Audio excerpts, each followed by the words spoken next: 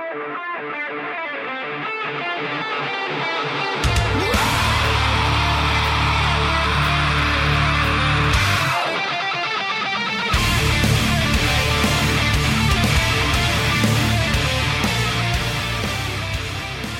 we go. Today is Wednesday, May 24th, 2017, and this is episode 191 of the Defensive Security Podcast. My name is Jerry Bell, and joining me tonight, as always, is Mr. Andrew Kellett. Hello, Jerry. It's good to see you. I was worried about you, man. Well, you know, Mickey Mouse, kind of... You're deep in the mouse wars. But you made it back. Their security is much different than I remember it, but yes. As your tweeting was indicating, are they? Yeah, they have metal detectors now. In my wallet set off the metal detector, and Mickey Mouse had to come over and frisk me. It was crazy. What'd you tell him? It's because you're carrying Bitcoin around? We know you've got the Bitcoin. Well, you never know when It's a Wonderful Life will get ransomware, and you gotta pay to keep it going. That's true. They should have Bitcoin ATMs around the park, but they don't yet. So anyway, just a reminder that the thoughts and opinions we express on the show are ours and do not represent those of our employers, and probably for good reason. So getting into some stories, and by the way, I do want to apologize for the hiatus. You know, I occasionally need to take a vacation, so yeah. But we're back. So not a whole lot happened since we talked last. There were very quiet. Yeah, I mean there was the whole little WannaCry thing happened. I guess there was that. So speaking of that, we have a story from Ars Technica, and the title is Windows 7, not XP, was the reason last week's WCry worm spread so widely.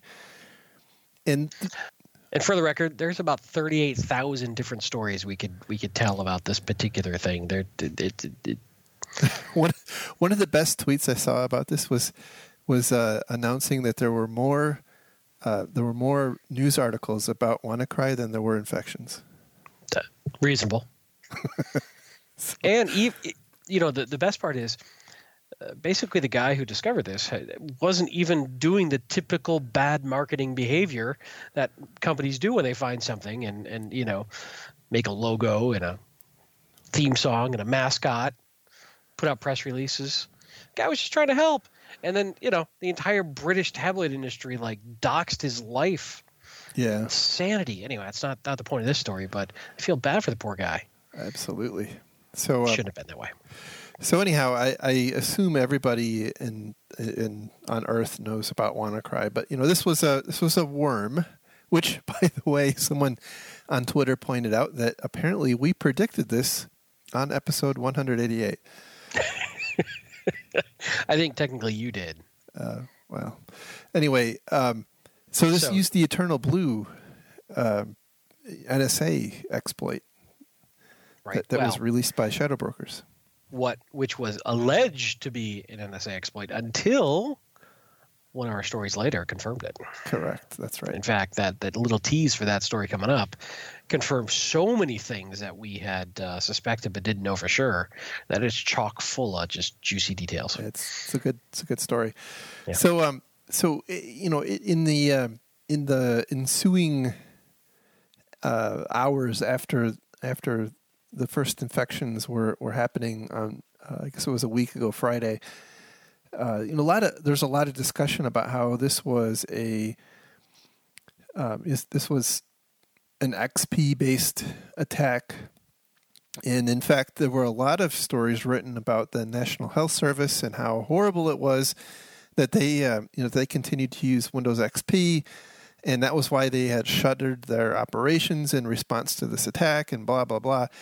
And as it turns out, in the actual analysis, Windows XP apparently can't actually get infected for the most part because it crashes instead of getting infected.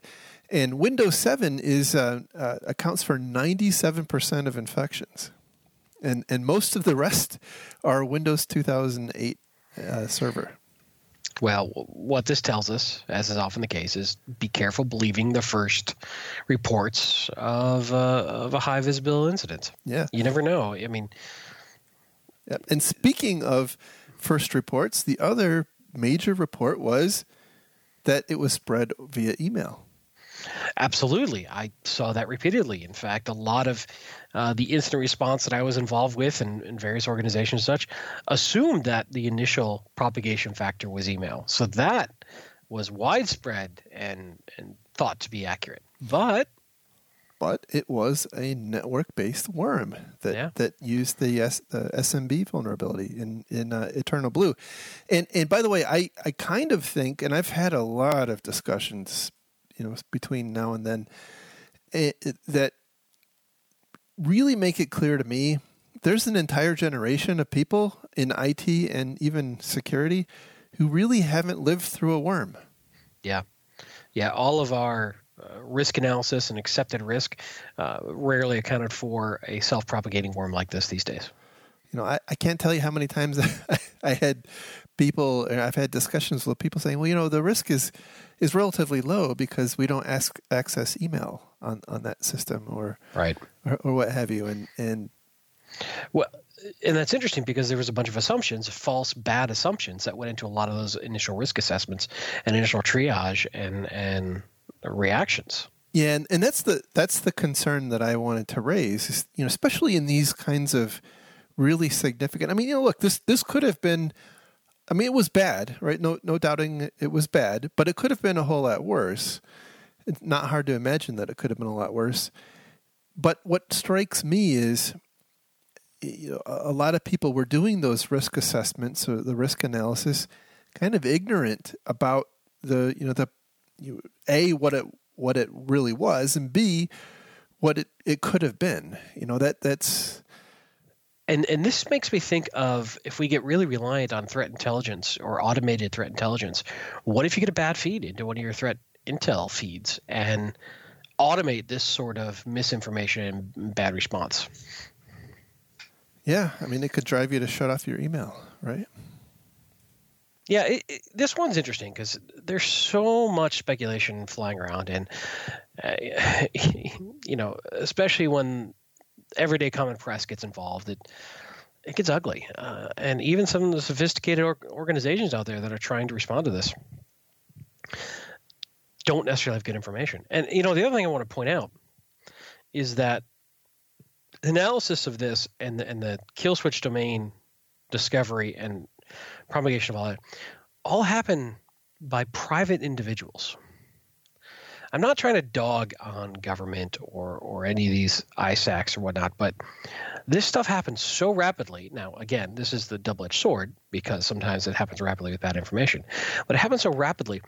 A lot of these organizations that are trying to be the standard bearer of useful information are often so slow that private industry is far past them by the time they catch up and go through all of their bells and whistles and jump through all their hoops to publish whatever it is they want to publish.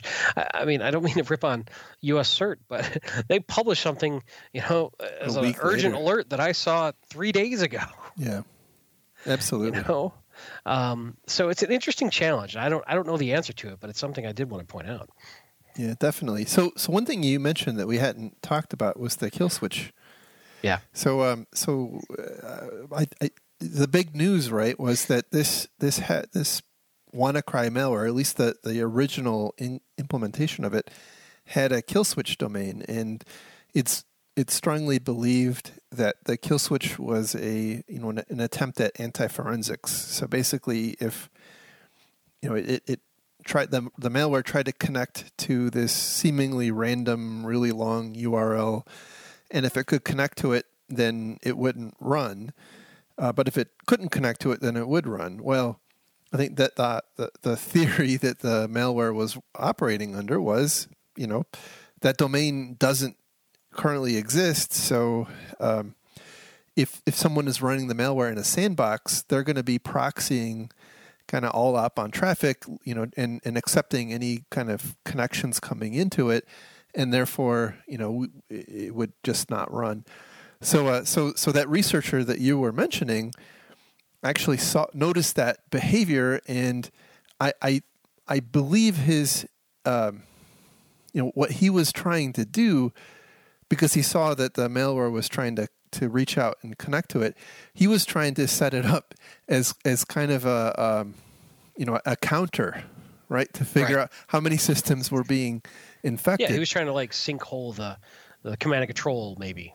Yeah, but what ended up happening was, once he registered the domain, he quickly realized that the malware wasn't infecting anymore, or You're right. If it could connect to it, it wasn't executing anymore. So interesting. And then of course he registered the domain without the privacy flag on, and so that was how the media got in touch with him and took pictures of his house and on and on and on. Now he went from like 17,000 Twitter followers to like 100,000 overnight. So, are you jealous? Is that the problem? I'm a little jealous, yeah. But to be fair, this poor guy didn't want any of this, and correct, has been hounded, and really has had a really bad experience dealing with the media and these different organizations. He's in the UK, and anyway, it's a shame because he did good work and he doesn't deserve to be treated that way. Yep. So a couple of interesting things happened. After that Cinco, after that domain was registered, it stopped propagating. But shortly after, a new version of it came out. Somebody released a new version. Maybe the same person, maybe not.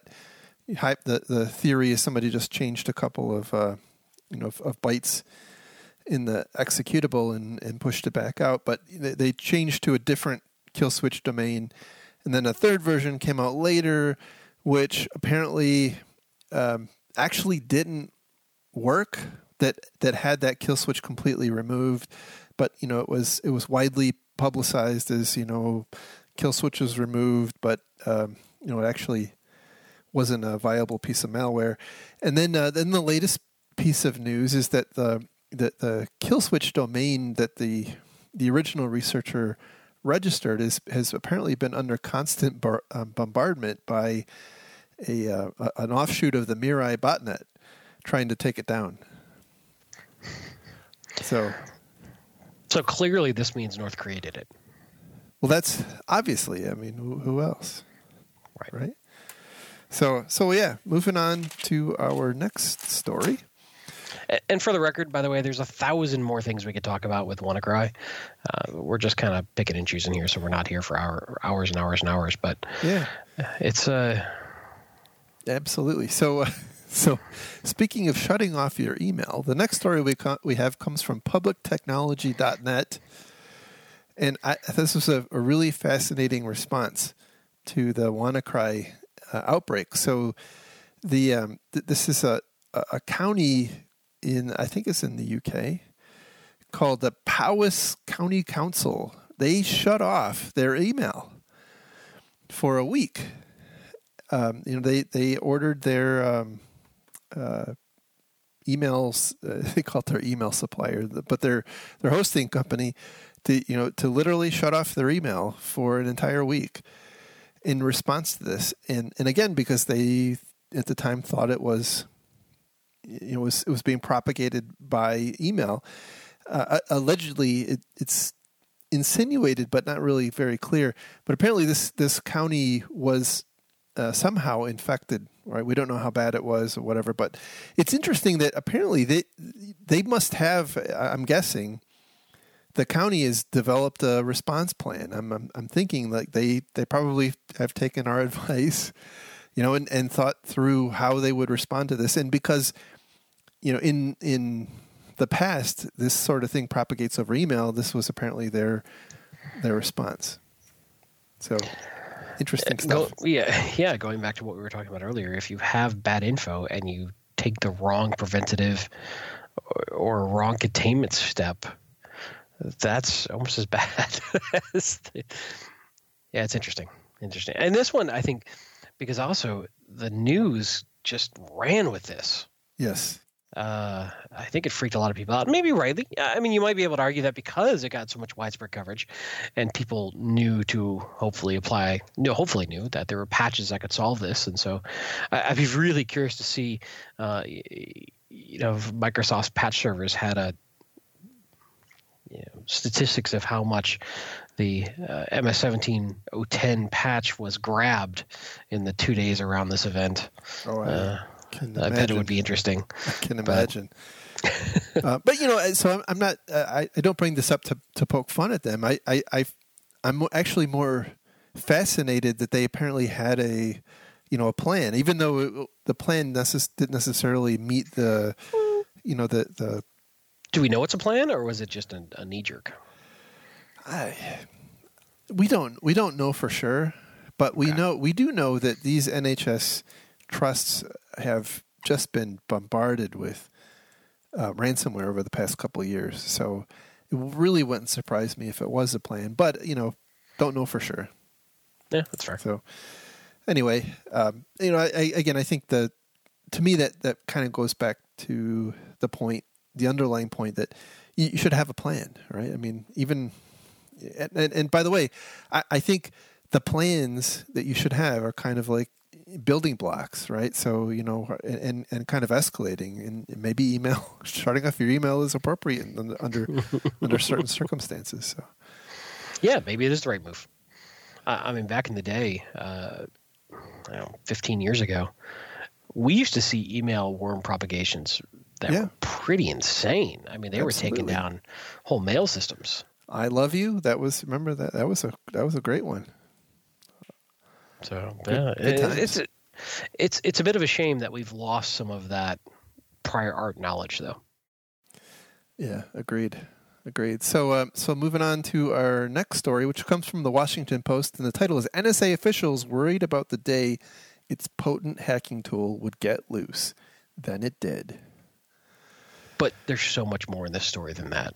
Yes, there is. So, so this is a story about Eternal Blue, right? Which was the vulnerability and the exploit code that was disclosed by the shadow brokers.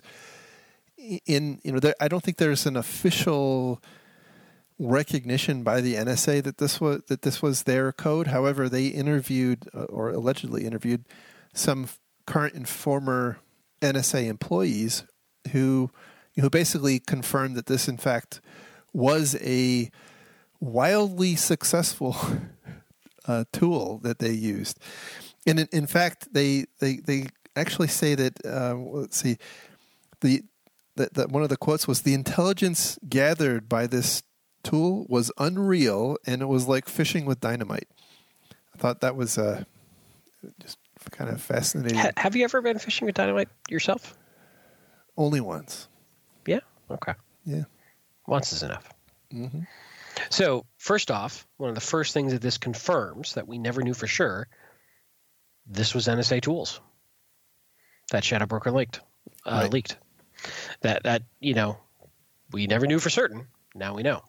One of the many things suspected but never confirmed that is confirmed in this story. Yeah. Like, there's some seriously juicy details in here.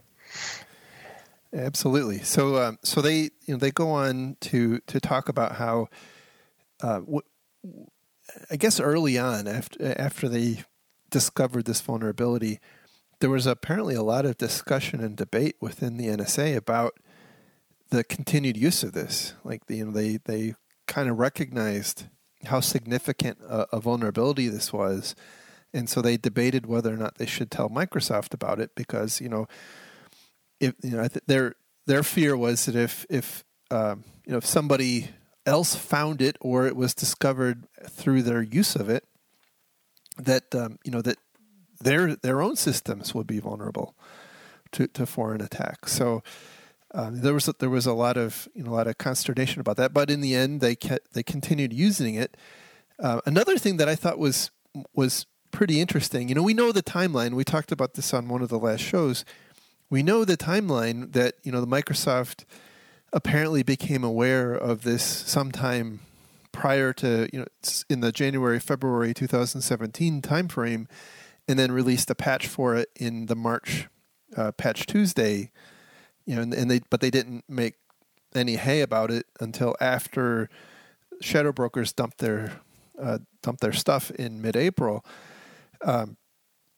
Going back into August of 2016, after the shadow brokers kind of came out big time, apparently there were some discussions within the NSA about, well, they kind of, it appears they got everything. And by the way, the current thinking is that these tools that that the shadow brokers are leaking were taken by the, what was his name?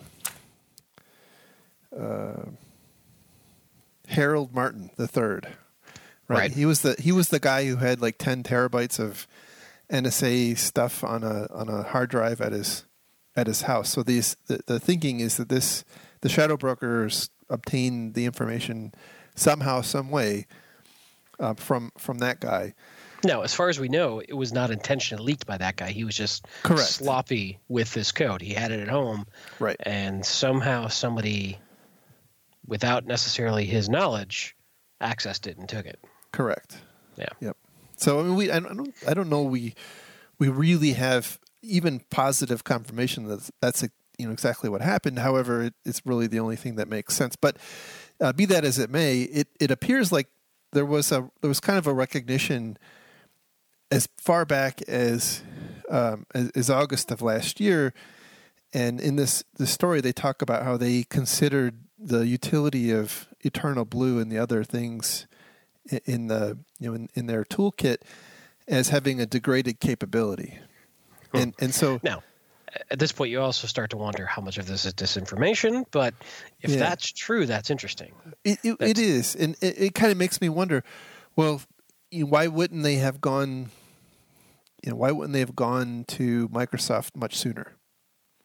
But then so I guess there's probably a tit for tat game going on here too, because I suspect that the shadow brokers may have released, they may have picked the timing of their release based on them realizing that Microsoft had patched it. It's possible. We don't know for sure. And so if, it's conceivable that, let's say, Microsoft patched it in September or October of last year, that we may have just seen them dump this, in November or what have you. So we don't know. Also, right? It also tells us the timing as it coincided with the month that Microsoft skipped Patch Tuesday. Correct. Which I don't think is a coincidence, especially because we figured out that the next round of patches fixed most of what was dumped. I think everything dumped by shadow brokers, and there was no attribution of those vulnerabilities as there normally is in those patch write-ups. So I think it's pretty safe to say that's when the NSA told Microsoft what was going on. Microsoft, rightly or wrongly, said, stop the patch, stop the presses, and then built the patches.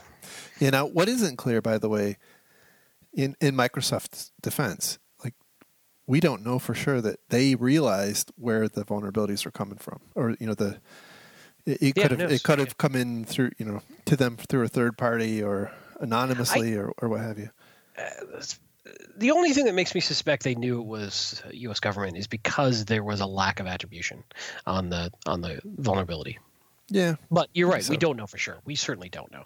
And who knows? I mean, this could have been a goodwill gesture from the NSA to Microsoft, because this is also in the context of a huge debate going on about backdoors and encryption and access to systems. And, there's a lot of politics around this when you get to this level of negotiation around these sorts of things. Yeah, definitely so. Let's see. So there's a lot of discussion about kind of the politics of of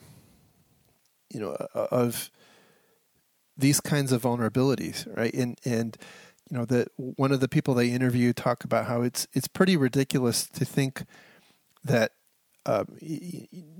it would be acceptable for the NSA to just hand over all of the their quote stockpiled exploits and vulnerabilities and get them fixed, and because that's as they describe it, in a unilateral disarmament, right? See, I don't understand why they're worried, because nobody patches anyway. That's a good point. As we have seen in this episode, right? I made a comment on Twitter that got some serious traction, good and bad, that this entire WannaCry episode has definitely demonstrated a large divide in mindset between InfoSec blue team practitioners and what I would call InfoSec academics. And, the academics are typically, and these are broad categorizations, but the ones saying, just patch, what's wrong with you? Why didn't you patch? And the practitioners are going, if it were only that simple. And here's a laundry list of reasons why I couldn't patch. And there seems to be a huge divide between these camps of understanding all the operational challenges and business realities of what prevents organizations from patching in a timely manner, whether we like it or not. And it seems like as long as we keep having this discussion of, well, it's your fault, you should have just patched, we're not really going to get probably the robust environments we need that can patch rapidly. There are solutions. There are ways to do it. There are ways to build the automation and the uptime and the capability of having failover. But these are expensive and they have to be thoughtfully designed from the beginning to do it. And business has to sign up. I mean, I cannot tell you how many security folks are screaming at the top of their lungs to fix patching, and business is going no. Yeah, but so, I wonder how much of that, though, going back to the discussion we had a little bit ago, is based off of an outmoded version or thinking about what the risk is, right? So, sure, so if worms are going to come back in vogue, right? Are we going to is industry going to view more aggressive patching much more favorably than they currently do? Well, I'm of the opinion, in general, that I would try to convince my business leadership that we should push critical security patches for operating systems, browsers, Office suites, Java, and Flash immediately upon release. Yep. Because I think, and the pushback on that is to workstations, not necessarily to servers, but to workstations. The typical pushback is, well, we want to give it 72 hours to bake in, to make sure that there wasn't a mistake in the patch that causes other issues. Then we want to deploy it to our test group for a week and make sure that's fine.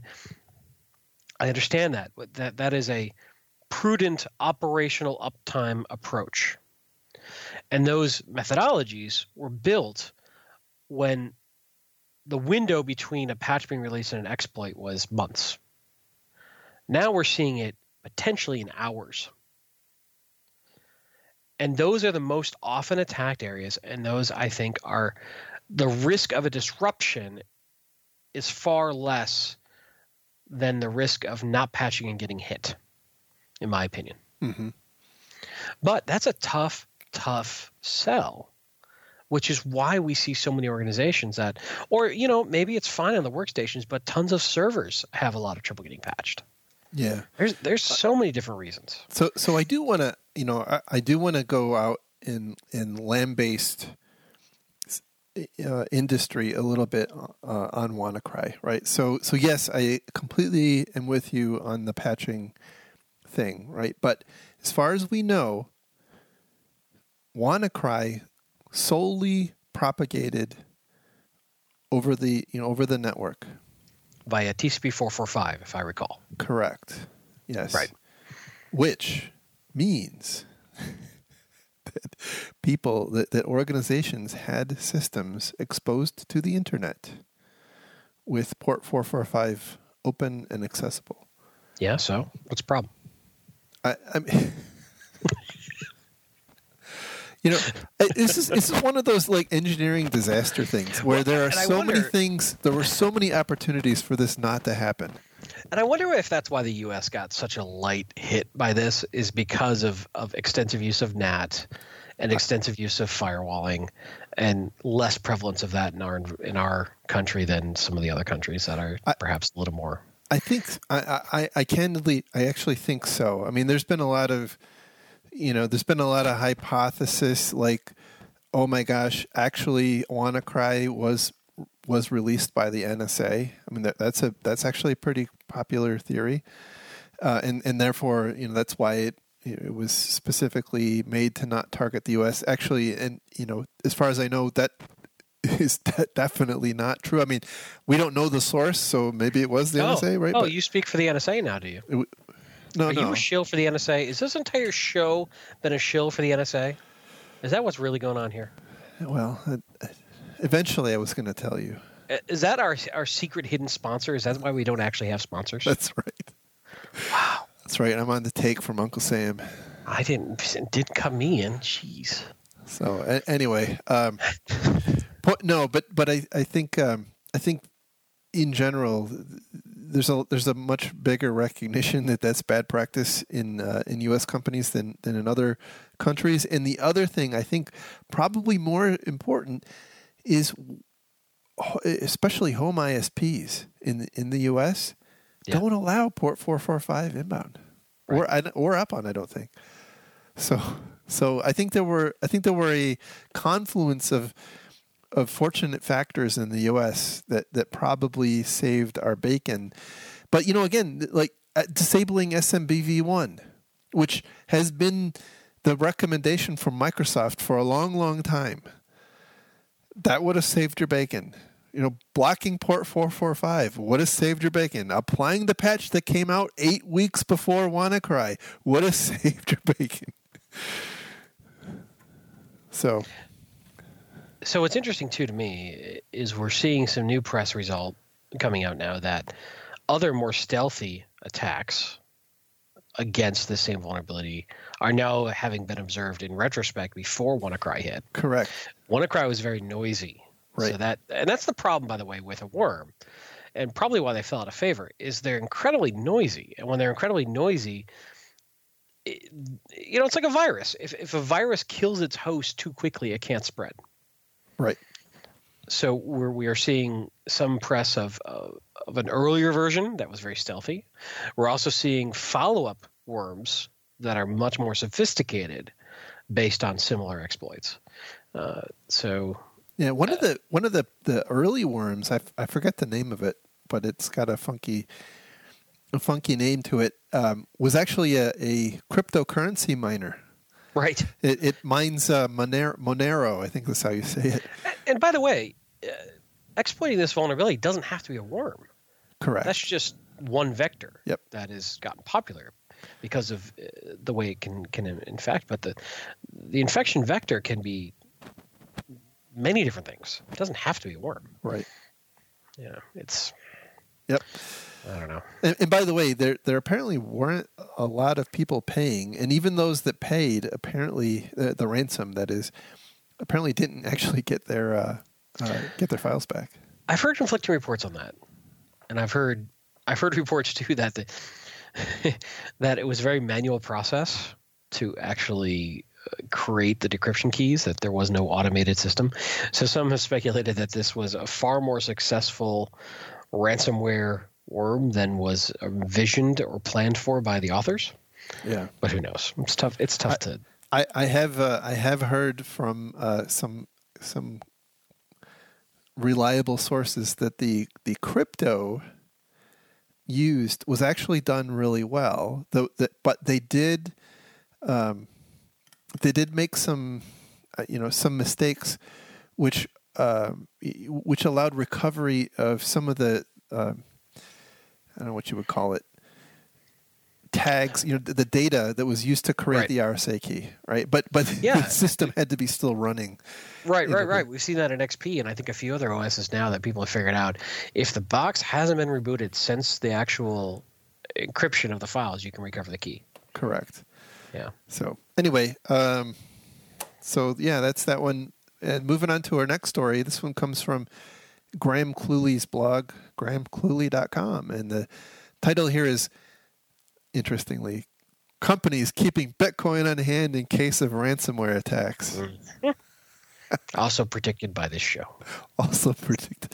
I still think that ATMs are a much more, fiscally responsible solution rather than keeping your capital tied up in Bitcoin for the off chance that you might get infected. Sure.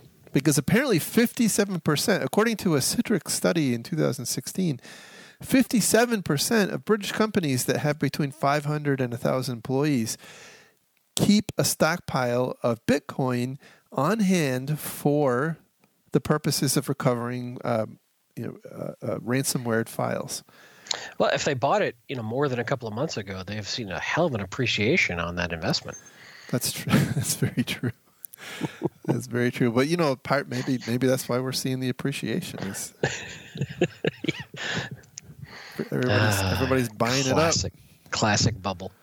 It is definitely a classic bubble. But the author here goes on to point out that it's kind of sad, a sad state of affairs that they would invest in Bitcoin rather than just making sure their data's backed up. Maybe they're doing both. I don't know, man. They're planning. They're hoping for the best and planning for the worst. Is this defense in depth? This is what defense in depth is, isn't it? It's more like cynicism in depth. Okay. All right. And then on a happier note, our last... We have happy notes? Our last story. Yeah, you were at Disney. It's the happiest place on earth. Our last story comes from eweek.com, and the title here is Zomato. I guess that's how you say it. Zomato and DocuSign breaches reveal common security risks. So, just like traditional garden variety breaches here that we can talk about now.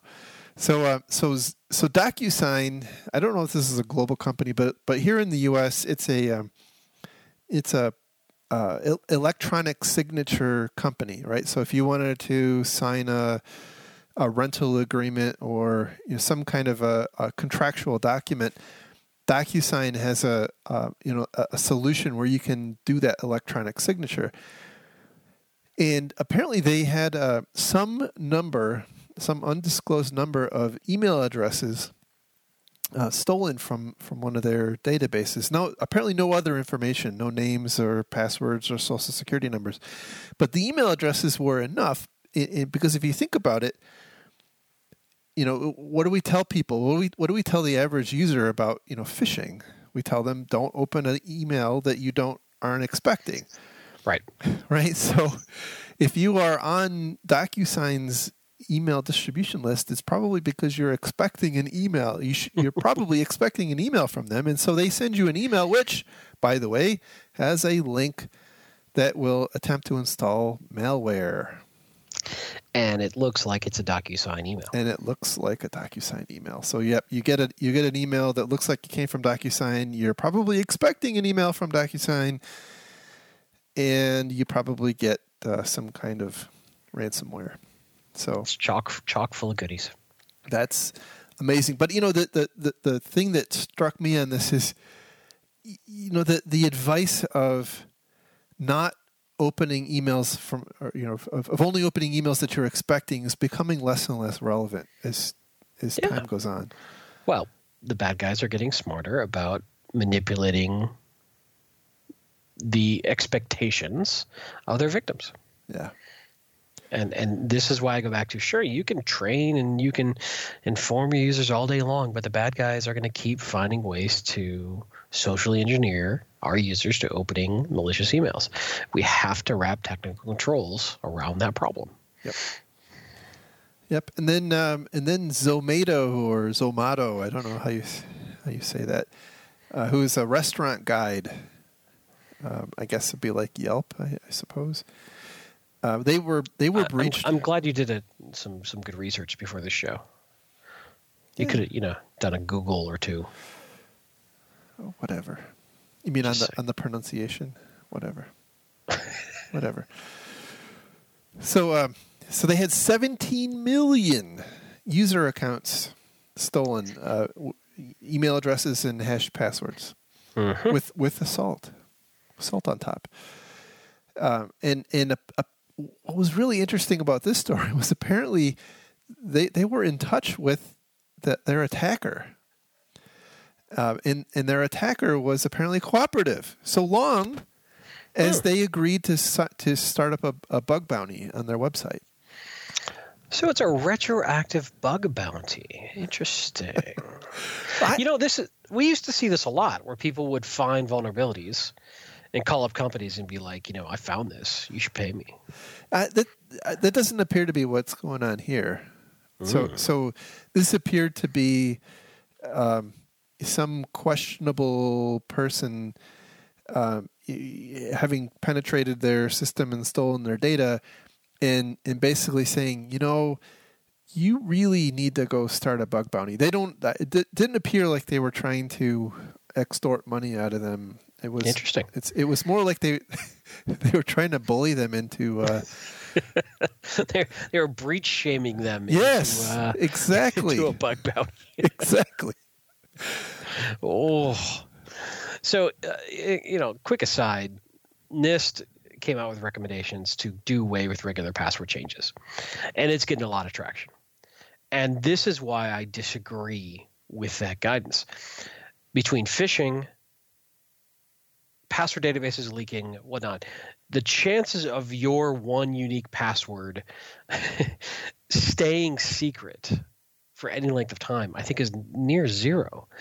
And so if we assume passwords are going to get leaked and people reuse passwords, we have to keep changing them, because we have to, at some point cap the time before that password becomes leaked. In other words, if I use this password a couple of different places and then I reuse it in my corporate environment, I don't have to change it out in the world, but then Zomato gets popped, and it's the same password I'm using out there that I'm using in my corporate environment. My corporate environment doesn't make me change my password. I've got a real problem at that point. Mm-hmm. And so if I look at the common behavior of common people, they're going to use the same password. If we don't force them to change it, they're going to use the same password everywhere, unless they've adopted using a password manager in general. So even when people come back and say, well, forcing people to change their password in the corporate environment leads to bad passwords because they just iterate, I'm like, that's okay. In my mind, that's actually okay, because at least it's different enough that they can't just do a one-shot replay and use it. Well, then people might write down their password. I'm like, that's okay too. My problem is not necessarily Bob in the next cubicle getting your password anymore. My problem is a guy in Russia getting 10,000 passwords. It is so interesting to me that we've come full circle now, where it's actually preferable for people to write down their password, and as long as it's secure and unique. By the way, and I get that there are very smart, reasonable people on the complete opposite side of this argument. I get that. But I'm struggling with this one, because that's the side of it I see. And I'm really struggling with people adopting this advice because of how often passwords are either getting leaked, stolen, or reused. Well, if I'm not mistaken, I haven't read the entire NIST document, but I think one of their updates, the other side of that guidance is a requirement for the passwords to be unique across sites.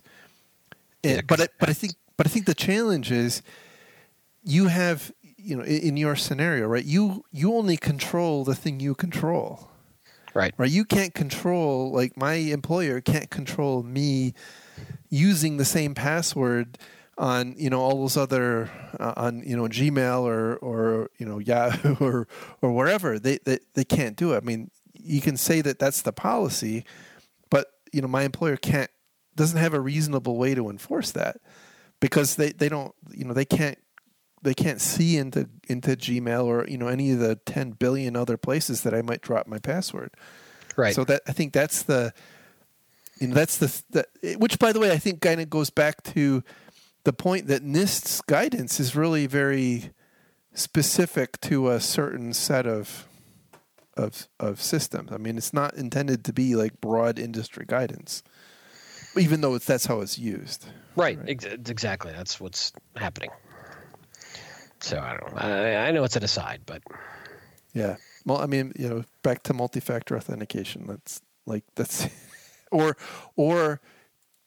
the other thing that I'm becoming more warm to this solution, where multi-factor authentication just doesn't work for whatever reason.